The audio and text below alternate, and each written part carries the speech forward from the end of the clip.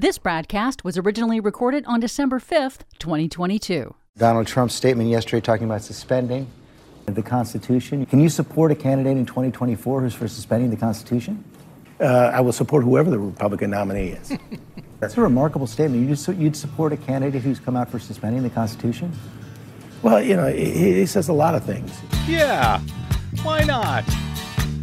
By the way, it wasn't suspending the Constitution. He wanted to kill it entirely. What was the word he used as? Terminate. Terminate. He's now the Terminator.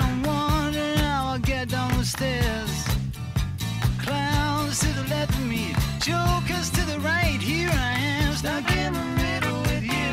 I am from Pacifica Radio in Los Angeles. This is the BradCast, as heard on KPFK 90.7 FM in LA, 98.7 in Santa Barbara, 93.7 in San Diego, 99.5 FM in Ridgecrest and China Lake, California. Also in California in Red Bluff and Redding on KFOI, Round Mountains KKRN, and Eureka's KGOE. Up in Oregon on the Central Coast on KYAQ, Cottage Grove's KSO, Eugene's KEPW, Lancaster, Pennsylvania's WLRI, Maui, Hawaii's KAKU, in Columbus, Ohio on WGRN, Palinville, New York's WLPP, Rochester, New York's WRFZ, down in New Orleans on WHIV, out in Gallup, New Mexico on KNIZ, Concord, New Hampshire's WNHN, Fayetteville, Arkansas's KPSQ, in Seattle on KODX, Janesville, Wisconsin's WADRN, Minneapolis, St. Paul's AM 950 KTNF. We also stream coast to coast and around the globe every day on the internets.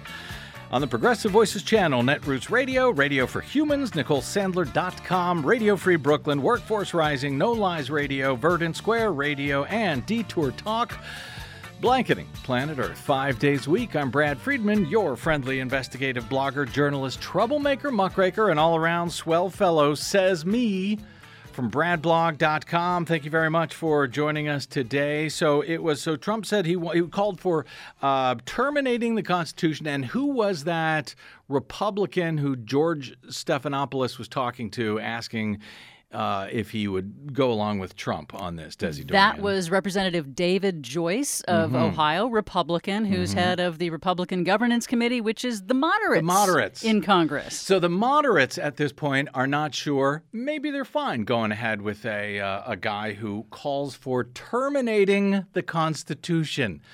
Which, by the way, George Stephanopoulos there from ABC News, just to let him know, he didn't call for suspending it. He wants to terminate it. Anyway, we will get to that in a minute. Just a friendly public service announcement right up front here, given the amount of mis- and disinformation out there, some of which I hope to speak about with my guest joining me momentarily on today's program. Respiratory viruses, including flu and COVID, are said to be off the charts right now in California, including here in Los Angeles County. That, according to the U.S. Center for Disease Control and Prevention, as similar surges are said to be happening nationwide. The CDC uses 5 overall levels, from minimal to very high, to measure influenza-like illnesses across the U.S. and its territories. On Friday, the agency's color-coded map showed California and 10 other states, along with New York City, all shaded purple, which is the worst of the 3 shades in the very high flu level. That, according to the CDC's map, published by the LA Times over the weekend. So, I'm here with good news as ever. Since the start of October, CDC officials estimate there have been 78,000 flu hospitalizations and 4,500 deaths nationally. Experts predict that over the next year, we could see as many as 120,000 deaths from respiratory viruses in the U.S. if we stay on our continued trajectory of dropping mask usage and our incredibly low rate of uptake for both the new bivalent COVID vaccine and the flu vaccine, which is seeing less uptake this year, thanks to the years-long effort from both the left and the right at this point to discredit vaccines entirely. In LA County, specifically, flu and COVID-19 cases are surging, along with RSV, the respiratory syncytial virus. LA County also remains at a very high level. LA County Public Health Director Barbara Ferrer said in a recent briefing, quote, "This triple threat has a lot of potential to cause significant circulating illness and to strain our healthcare system, both in terms of the number of beds that are available and the number of healthcare workers that are impacted by the illness, which lowers the hospital's capacity to take care of patients. All of which is raising the prospects of re-implementing indoor mask mandates right here in Los Angeles County once again, unless rates can be curbed and or prevented from rising beyond their current levels. Masking and vaccines for both COVID and the flu virus, along with washing your hands, avoiding large indoor gatherings, etc., when possible, remain the best thing that you can do to keep yourself and your family safe through this new winter surge, according to health officials. The flu positivity rate in LA County, for example, has reached 25%, a level not seen at this time of year in the last 4 years, with the LA County Health Director saying, quote, "Clearly, we're off the charts." Yeah, and just a reminder, COVID remains the third largest cause of death in the United States. So, the basic masking that people have been doing also helps not just you and protect you and your family, but also anyone that you come into contact with, like grocery store clerks and other people who have to work inside. So it is just one of many news stories, frankly, that have been wildly misreported, as I noted, on both the right and the far left, unfortunately, that we continue to try to correct for with independently verifiable evidence and information that I think you, our listeners, deserve.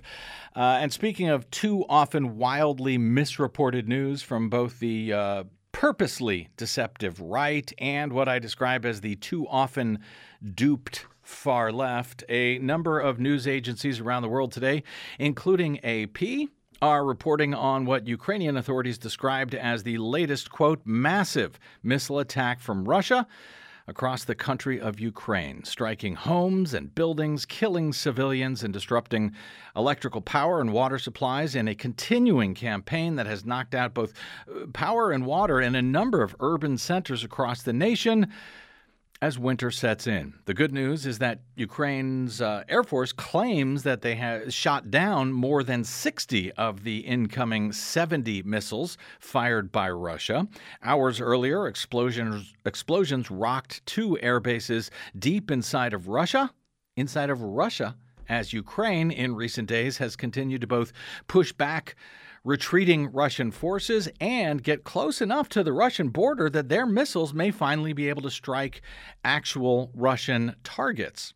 And the defense ministry in Moscow said that it had shot down 2 Ukrainian drones attacking the Russian military sites, but that 3 Russian servicemen were killed by falling debris and 4 others were wounded. The attacks at the bases in western Russia raised the threat of dangerous escalation in the war in this now more than 9-month-long assault by Russia on its sovereign foreign neighbor. As of airtime, Kyiv had not yet commented on the explosions at the Russian bases, even as Russia has been firing waves of missiles at Ukrainian civilian infrastructure targets in recent weeks, regarded as a war crime by international bodies. Russia is seeking to disable Ukraine's energy supplies and infrastructure as winter approaches, part of the new strategy in its 9-month-long war. AP and PBS Frontline have verified nearly 600 potential war crimes at this point since Russia invaded Ukraine, including direct attacks on civilians and sites protected under international humanitarian law. The groups AP and Frontline provide a detailed database of the evidence at pbs.org. They list, as of today, some 596 documented incidents of potential war crimes in Ukraine, including 209 direct attacks on civilians, 36 attacks where children were killed, and 41 attacks on food and or water facilities. Meanwhile, back here at home, terrorist attacks on electric substations in Moore County, North Carolina, have knocked out power and, in many cases, water supplies to some 45,000 customers in that county. That's about 90 miles east of Charlotte, North Carolina. 2 substations appear to have been taken out by weapons fire, with both police and federal officials now probing the matter to determine what was behind this apparent coordinated domestic terrorism attack. As winter sets in, and Duke Energy, which runs the facility, say that power may not be restored there until Thursday. Schools have been canceled and a state of emergency issued in the area. We'll be keeping our eyes on that, of course, as the week progresses. We may have a bit more later on this show with Desi Doyen, and I know we'll have more on tomorrow's Green News Report, I suspect. Oh, yes. Yes, we will. Down in Georgia, meanwhile, in the U.S. Senate runoff that we've been following closely between incumbent Democratic Senator Reverend Raphael Warnock and Trump-backed former football pro and extraordinarily accomplished liar Herschel Walker, early in-person voting is now over, and it will all come down to turnout on Tuesday, on Election Day, after record-breaking early voting numbers over the past week, thanks in part, however, to turnout from many young and minority voters who did not vote during the general election on November 8, but arguably more so, that would be thanks to the compressed time period now for early voting in runoff elections in Georgia, due to a bill that its Republican legislature, Republican Secretary of State, Republican governor supported after the 2020 election and its 2021 U.S. Senate runoffs in Georgia, both won by Democrats.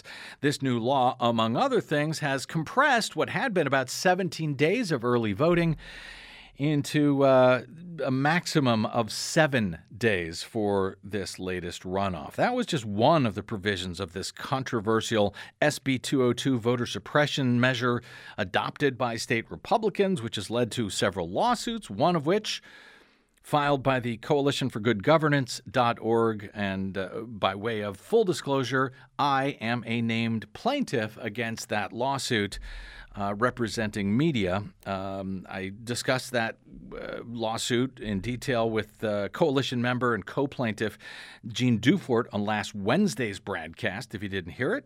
She is a longtime Georgia election integrity expert, observer, representing both the Democratic and Libertarian parties at various times on the ground in the Peach State. You can download that program, of course, as always, for free.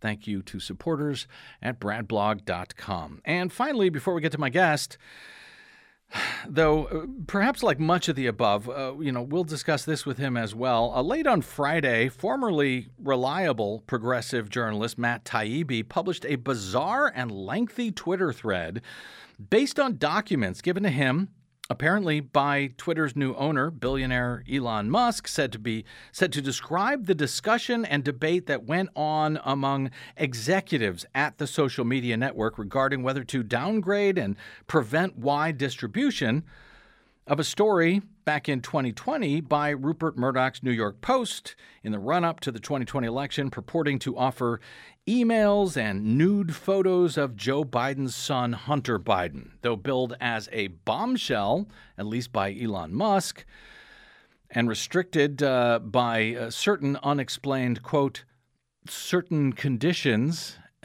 referenced as Taibbi described it. He didn't tell us what these certain conditions were, but he said there were certain conditions that he had to agree in order to get this story, I guess, from Twitter and Musk. Anyway, this lengthy thread included about 30 or more tweets, did not include any actual bombshells. As far as I was able to notice, it showed Twitter executives wondering if they were doing the right thing and hoping to avoid a repeat of the false information that was posted to Twitter before the 2016 election based on hacked and stolen emails at that time. And the executives even noted, according to Taibbi, who said, quote, both parties had access to these tools to, prevent information, to shut down certain tweets that they felt were inappropriate for some reason. Both parties, said Taibbi, had access to these tools in the run-up to 2020.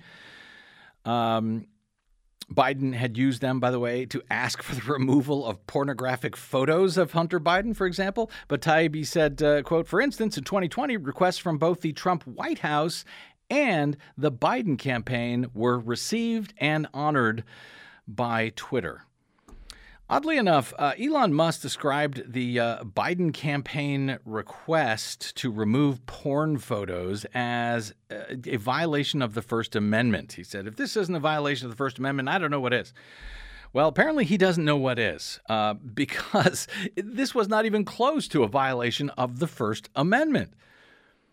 The Biden administration, or the Biden campaign, was a private company at the time, private organization at the time. Twitter is a private organization. They can do anything they want. They don't have to mind the First Amendment. But of greater concern, I would argue, Donald Trump issued an insane statement on his own social media network in response to this, which clearly he did not even bother to read. But he charged, quote, with the revelation of massive and widespread fraud and deception. And there was nothing of the sort in this thread. In working closely with big tech companies, the DNC and the Democrat Party, do you throw out the presidential election results of 2020 and declare the rightful winner, or do you have a new election? Clearly, he did not bother to read Matt Taibbi's thread. And in any event, I guess those are the only two choices. You actually throw out the election, or you declare a new one or something. I don't know. But here's the actual troubling part. Trump went on to say, quote, a massive fraud of this type and magnitude allows for the termination of all rules, regulations, and articles, even those found in the Constitution. No, a massive fraud of this type, which is not a fraud, even if it was, does not call for terminating the Constitution. He continued, our great, quote, founders did not want and would not condone false and fraudulent elections. So, again, clearly he did not even read what it is he was talking about. He doesn't care, but the leading candidate for the 2024 presidential election, at least the leading candidate at this time, believes that we should terminate the Constitution. Okay, then. Totally normal party. Let's take a quick break here, and we will talk about all of that and much more, I suspect, with my special guest in studio today. And if time, some of your calls, maybe on that and or anything else that we happen to talk about with Steve Herman. He's joining us in a moment. Our phone number is 818-985-5735, 818-985-KPFK. Steve is a longtime Asia-based correspondent for Voice of America, that at least until he became the Voice of America's chief White House correspondent during the Donald Trump years, and for a few months of Joe Biden, I believe. And now he's already on the 2024 beat, believe it or not, before the 2022 midterms are actually complete. Really? Yep, really. Plenty to chat about with Steve right after this. I'm Brad Friedman, and you are listening to the BradCast.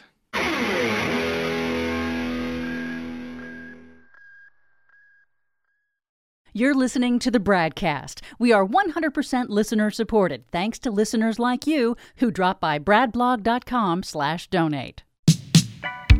Hey, this is Brad. You're listening to an Encore presentation of the BradCast.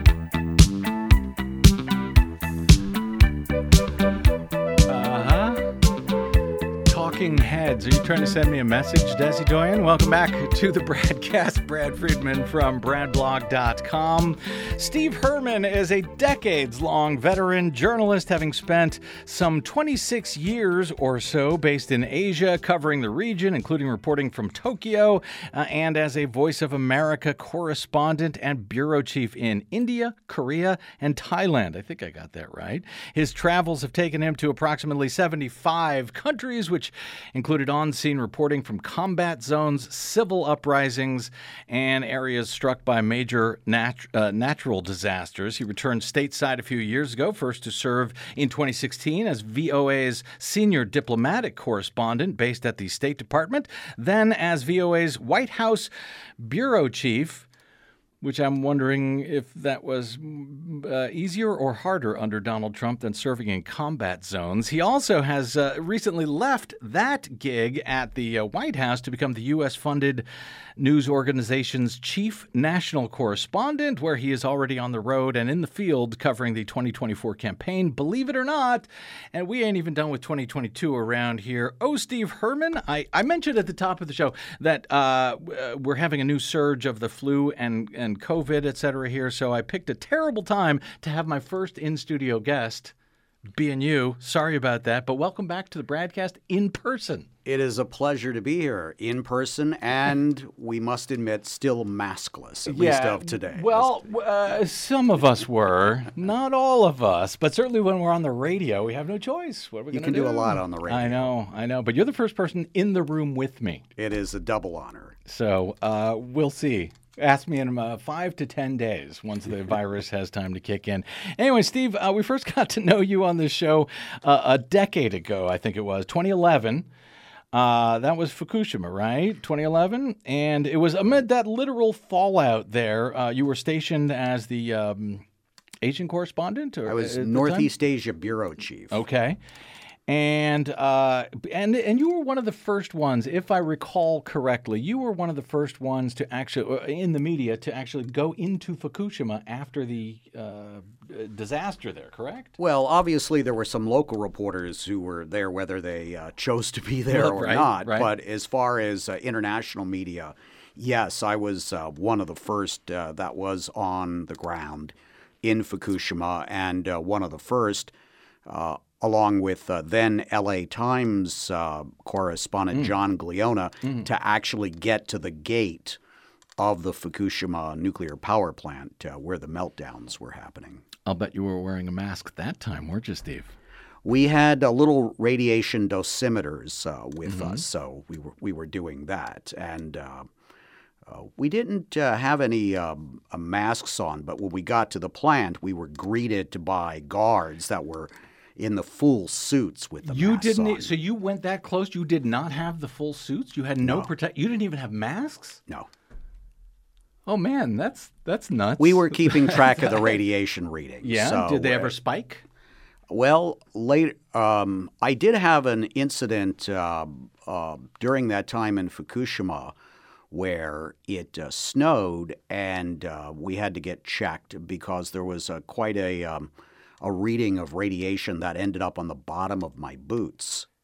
Yeesh. And but I had covered nuclear testing and a very famous nuclear trial in Las Vegas, the Bainbury nuclear trial, early in my career, and I had heard a lot of testimony from both both sides, the plaintiffs and the defendants on this civil suit about radiation exposure. Two of the guards at the Nevada test site had died after a nuclear test vented, and their widows sued the United States government. And so that was sort of a mini education in radiation. So I was quite cognizant of the different kinds of radiation and what levels you need to be aware of. And I had a friend of mine, fellow ham radio operator, was a physician up in Santa Barbara. And I called him and told him what was going on in the readings.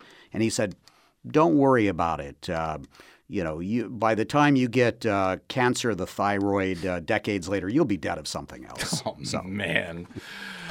Well, when you joined us, I think it was in the middle of the night out where you were, or early in the morning where you were, to report on Fukushima here on the show at the time. That's how we got to know you, of course.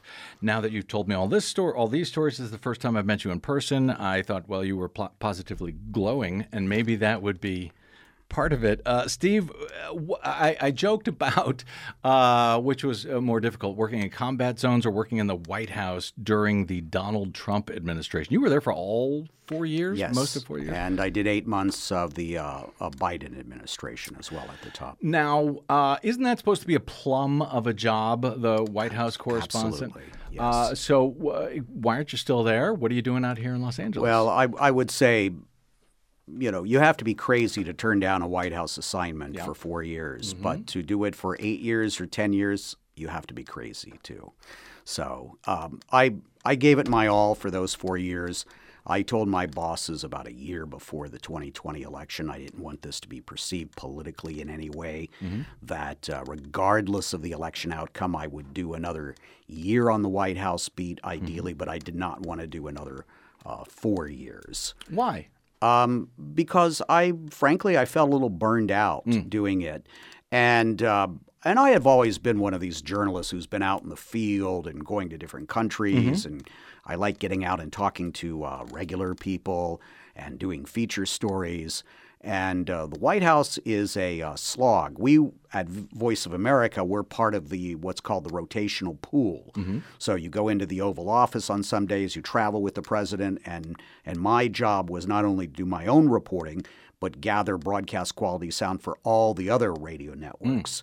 And you just really have to be on top of your game all the time. Plus, as we all know, with Donald Trump as president, presidency to a great degree by Twitter, it started at 7 o'clock in the morning and sometimes ended at 11 at night. We worked weekends as well. And it takes a toll on your personal life, and it can on your mental health as well. So I'm guessing. I knew when to get out. So I joked about which is more difficult, covering wars or covering the Trump White House? Well, they have different degrees of difficulty, I would say. In a combat zone, of course, there are all sorts of risks. Terrible things can happen to you. But covering the White House, I would say, is very, very intensive just because of the number of hours that you put in and the microscope that you're under. Everyone is watching very closely what you're reporting, how you're reporting it, and you don't have any downtime really when you're on the White House beat. And in this case, it's not just the public watching you. It's not just other media outlets and so forth watching you. The Trump administration was watching you, were they not? I mean, I was reading stories about you, Steve Herman. I don't know what you're allowed to talk about now or not, but I was reading stories about you during the Trump administration. You were showing up as the topic of news as Trump had moved a bunch of dudes into Voice of America and they were not happy with your coverage, with other people's coverage, and they seemed to be preparing to trying to restructure this. How old is Voice of America now? It goes back to 1942. 1942. So 80 years or so, this organization. I want to talk about how it works, how its independence is supposed to be separate from the government. But you were under a lot of pressure from the Trump administration yourself at VOA, were you? Yes, it was a little bit unique. I think a lot of reporters were targeted by President Trump and others in the administration, and that happens in other administrations as well. I mean, President at VOA though? No, with the mainstream media, regular media and other media. What is unique about VOA is because we are part of the federal government. There is a unique relationship there.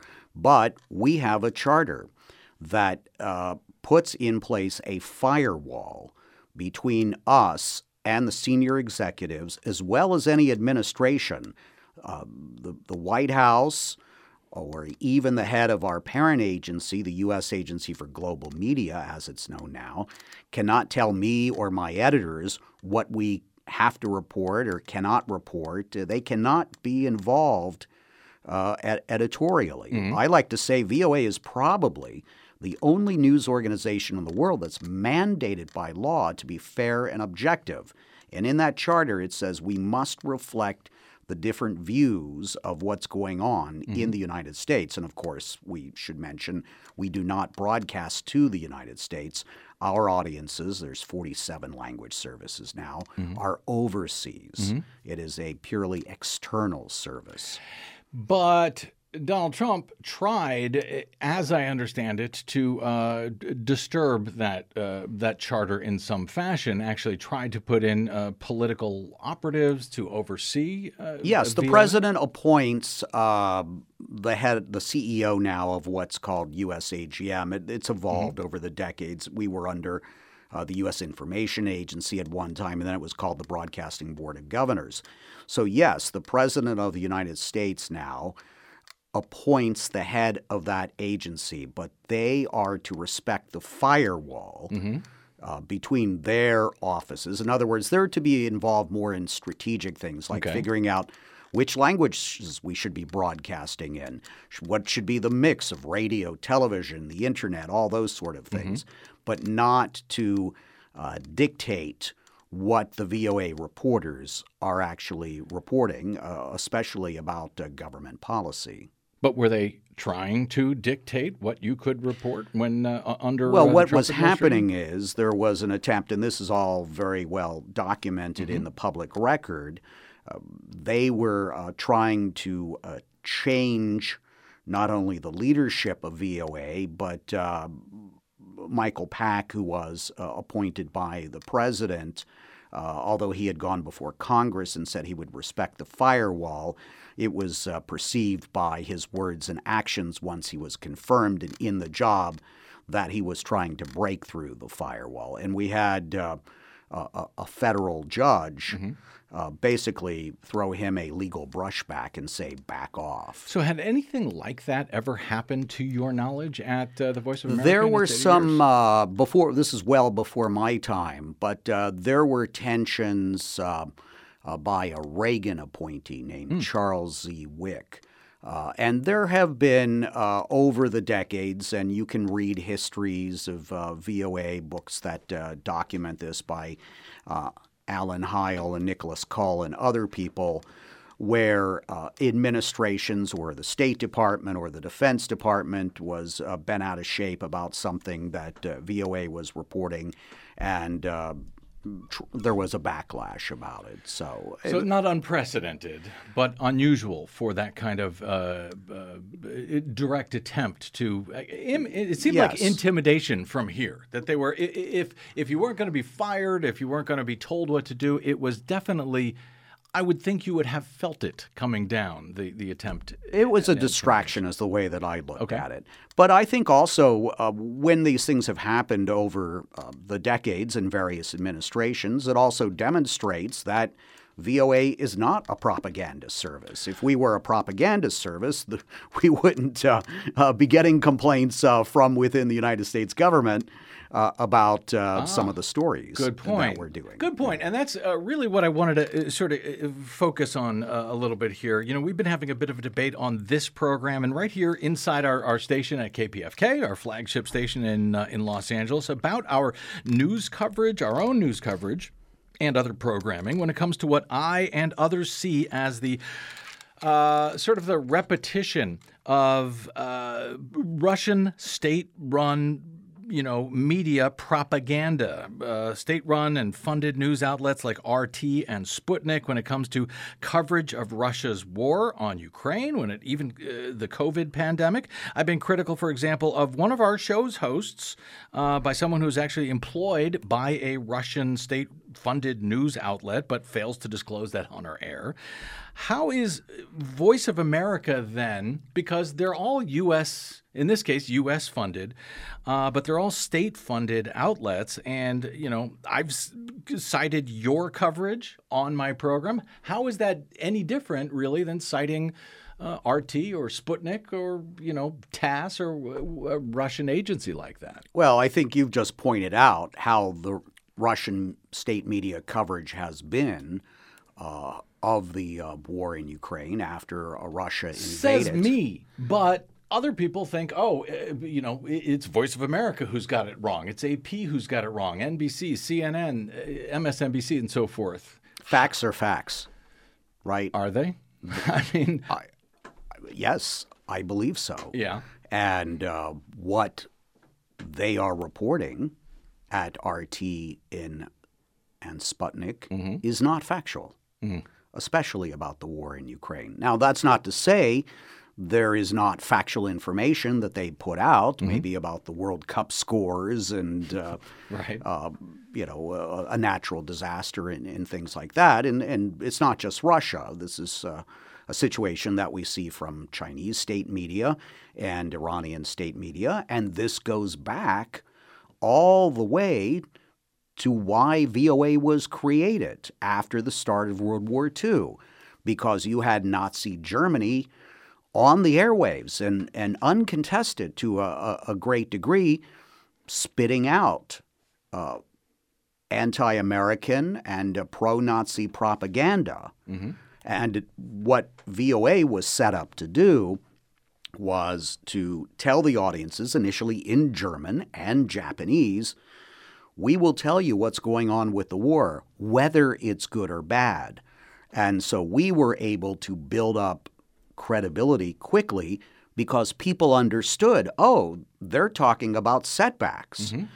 And while everything we're hearing out of Nazi Germany radio or Radio Tokyo at that time would only report German or Japanese victories.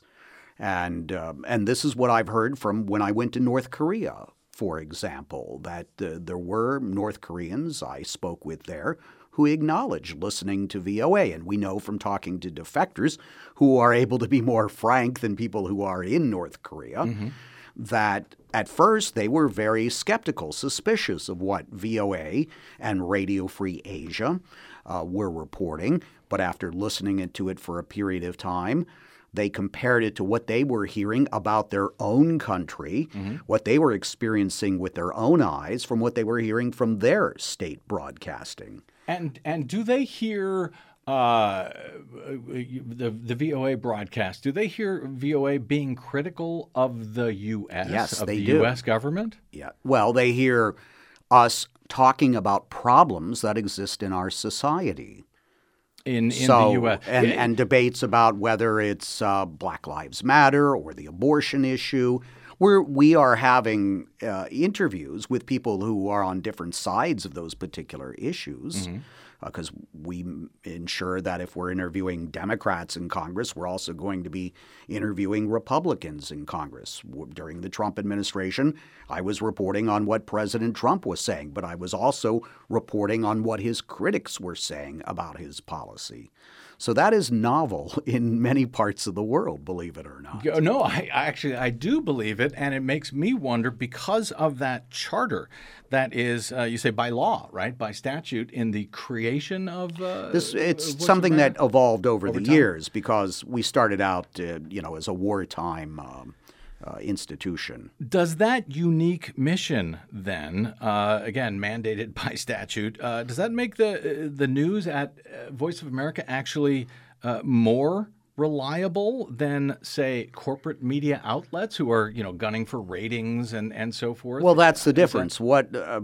If I'm working for a commercial outlet, I have to have one eye on the ratings. That's, as you well know, and I'm sure you've discussed on your show many times, the pros and cons of commercial media, mainstream media. I've had a thing or two to say about it throughout the years, yeah. So for people that are skeptical, I say go to voanews.com. Look at the stories. You can watch the TV reports. There's radio programs on there as well. And then you can decide. I frequently would get some criticism on social media. People sometimes from the same story on both the left and the right would claim that we were being biased, and I would say, okay, what was biased or what was inaccurate? Please point it out, and then I don't hear again from. Oh, those anybody. People. Yeah, I think I hear from those people as well. Right. And that's great. I mean, what I say is we do not target Americans. We do not broadcast to the United States. But the American people are our stakeholders. They're paying for this service. And so they do have a right to make comments if they feel that something that we are broadcasting is inaccurate or skewed one way or the other. Let our bosses know about it. They'll be happy to hear from you. And I can tell you our public relations department does respond.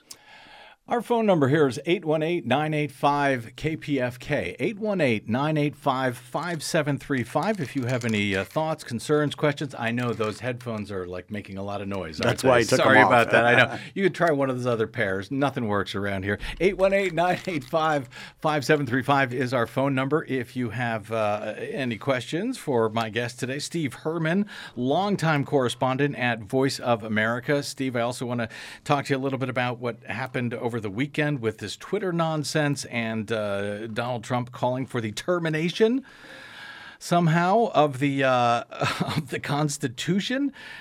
Since you're now on the 2024 beat, whether we like it or not. Let's take a quick break here. We'll come back with some more thoughts on that and maybe some of your calls. 818-985-5735 here with Steve Herman of Voice of America. I'm Brad Friedman. You are listening to the BradCast.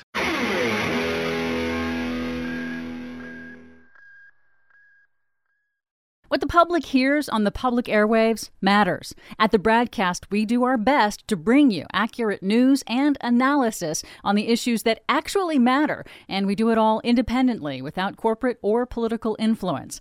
But we can't do it without you, now more than ever. Please help us stay on your public airwaves by going to bradblog.com/donate to help keep us going. That's bradblog.com/donate. And thanks. Hey, this is Brad. You're listening to an encore presentation of the BradCast. We'll be back soon. Welcome back. It's the BradCast. Brad Friedman from BradBlog.com here with my in-studio guest, Steve Herman, until very recently the White House correspondent for Voice of America. Now he is their chief national correspondent, out and about already for some reason covering the 2024 campaign. By the way, what are you doing here? We're going to get to some of your calls in a second. 818-985-5735. Why are you in Los Angeles? Has the 2024 campaign started here in L.A. yet? No. Thank you. Good. As far as I know.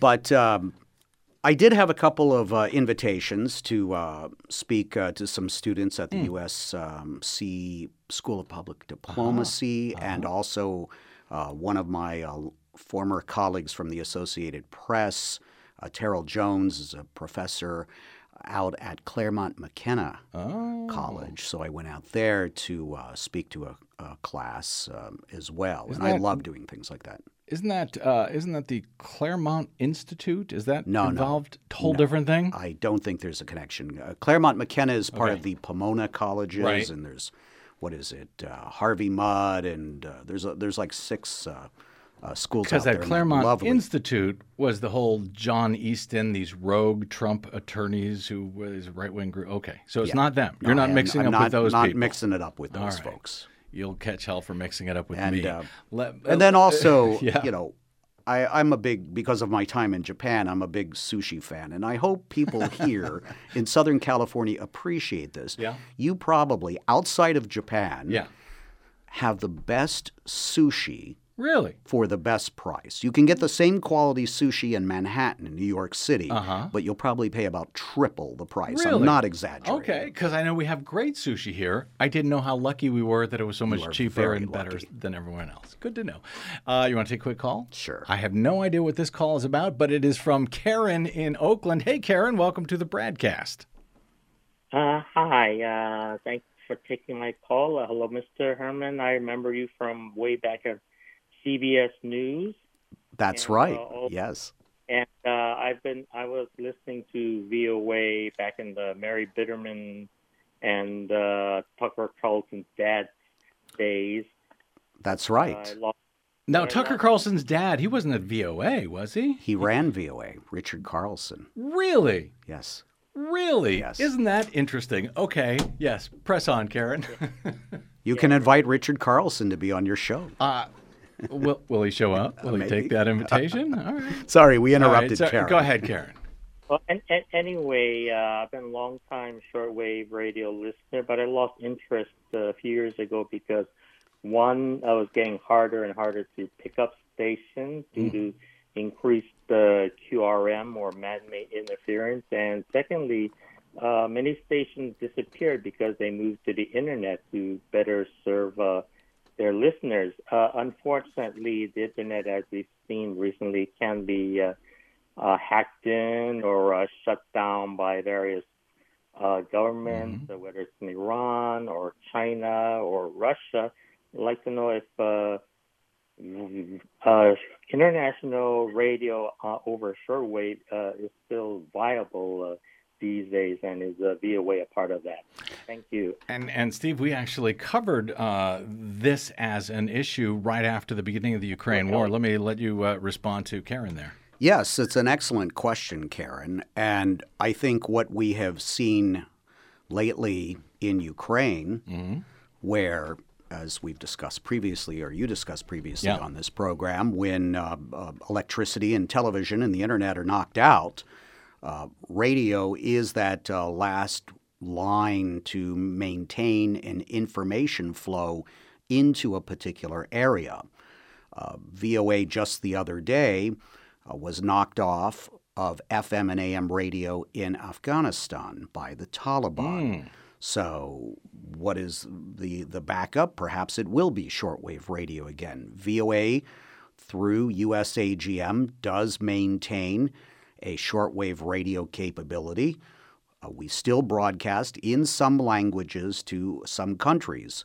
Most notably would be North Korea. There's medium wave and shortwave broadcasts by VOA into North Korea because obviously people are not allowed to access the internet, and most people don't have satellite TV dishes in North Korea, and the North Korean government is not going to let us have an FM affiliate in Pyongyang for some reason. I don't know why. But when in Russia, at the end of February, when Russia attacked Ukraine, we learned that VOA actually stopped their shortwave program into Europe, if I am remembering it correctly. At the end of the Cold War, they stopped the shortwave? It was some time after that, but it had been severely cut back because the emphasis was on reaching a larger audience through television or the internet. And there was a big concern, and I talked to you at the time, and some of your former VOA colleagues had sort of put together an effort to try to get, it was called Shortwaves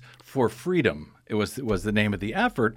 And I sort of lost touch with how that went, but I know they were trying to sort of rebuild shortwave because there was a concern that people would not be able to get the internet with Russia and their assault. Now, the Russian assault sort of got pushed back.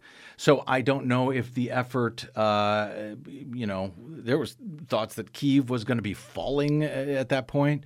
So I don't know if that Shortwaves for Freedom effort continued. Do you know, did it continue? Are shortwave programming being sent in to Ukraine?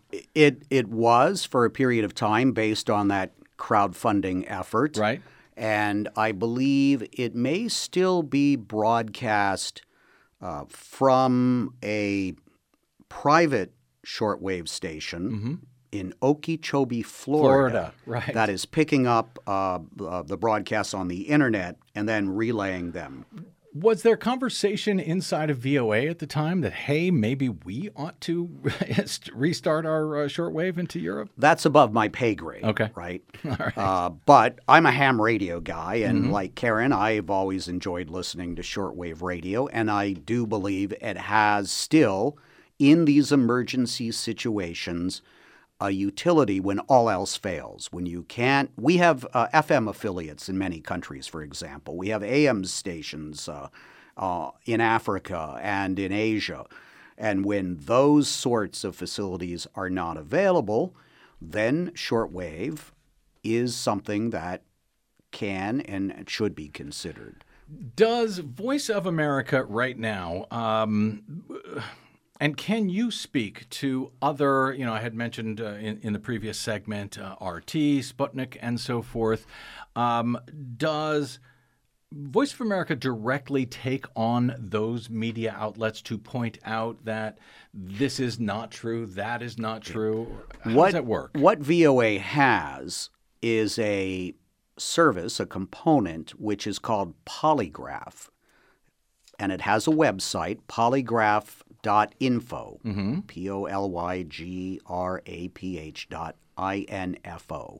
And it directly counters the disinformation coming from the Russian, the Chinese, the Iranian media, and also the officials. So if you look at that website, you will see how VOA is directly countering the disinformation. And I mentioned, because of your special charter at VOA, that in some an argument at least could be made that as opposed to commercial corporate broadcasts, you guys may have even more of a reason to simply tell the truth rather than get ratings, appeal to various political sides, and so forth.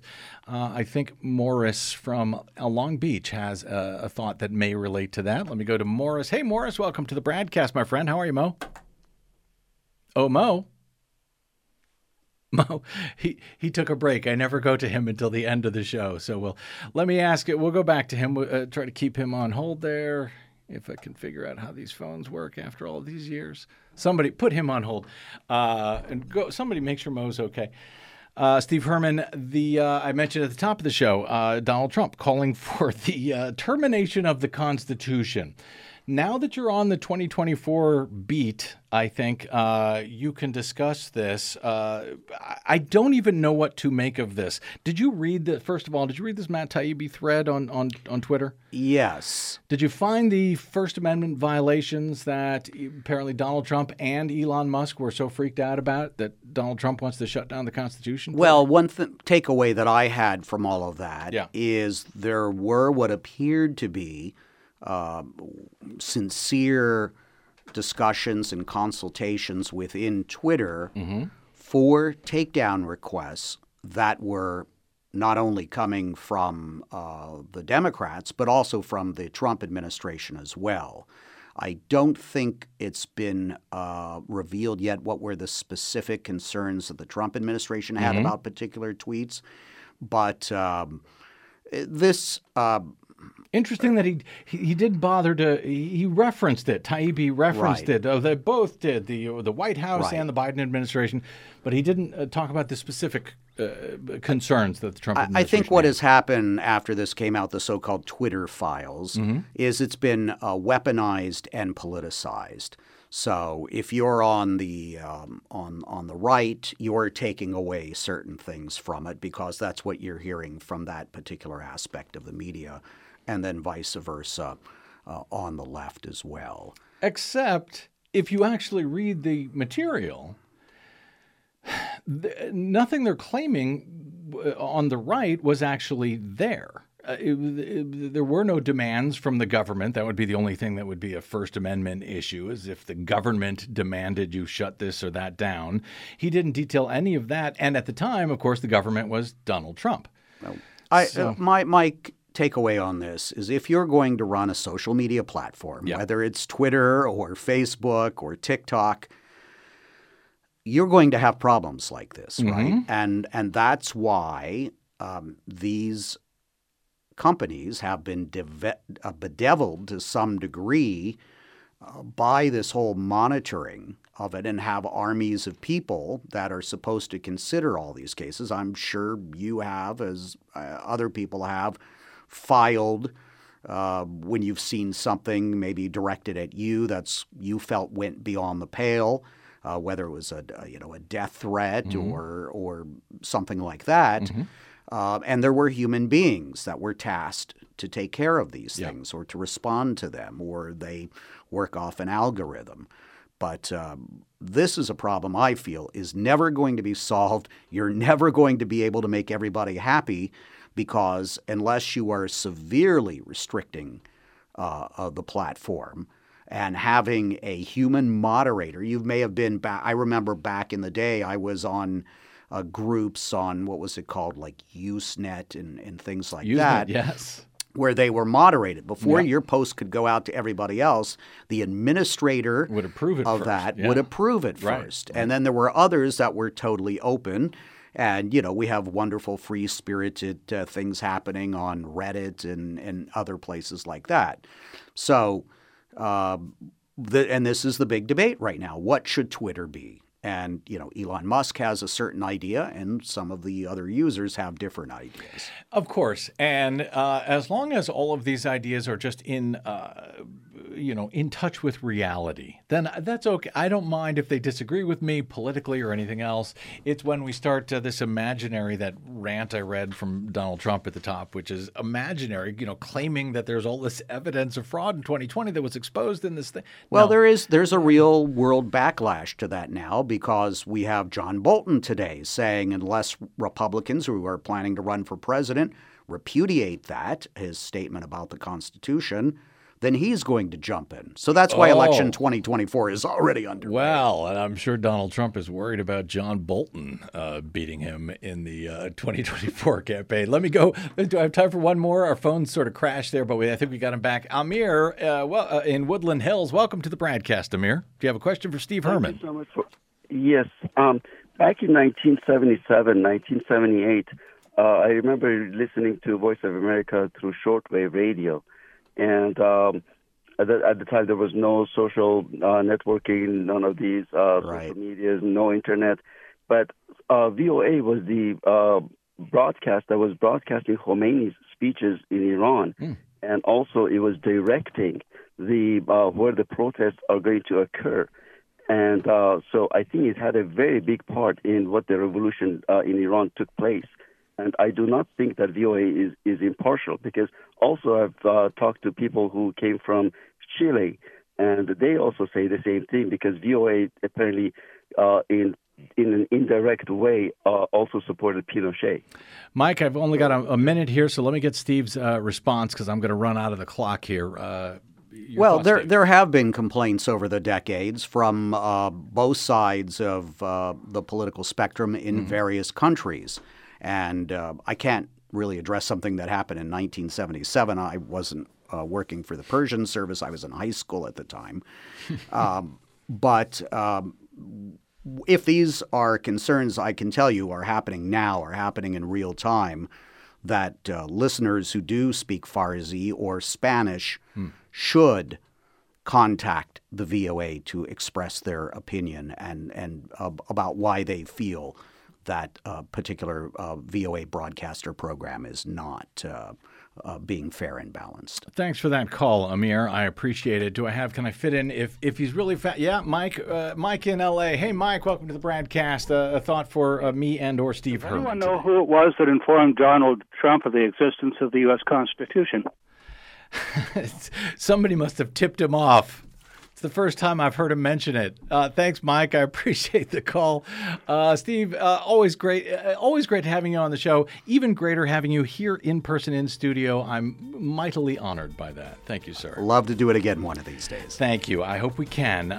Steve Herman is, of course, now the chief national correspondent for the Voice of America. He had until recently been the White House bureau chief. You can find him on the Twitters, as long as they're still up, at W7VOA. Never got to ask why that, but next time I'll ask you that Twitter handle. W7VOA and voanews.com. That's it. I got to get out. My thanks to our producer, Desi Doyen, to my board operator, Yout Orozco, and to all of you for spending a portion of your day or night with us. If you missed any portion, you can download it anytime for free at bradblog.com. Drop me email. I'm bradcast@bradblog.com. And on the Facebooks and the Twitters, I am the Brad Blog. We will see you there until we see you here next time. I'm Brad Friedman. Good luck, world.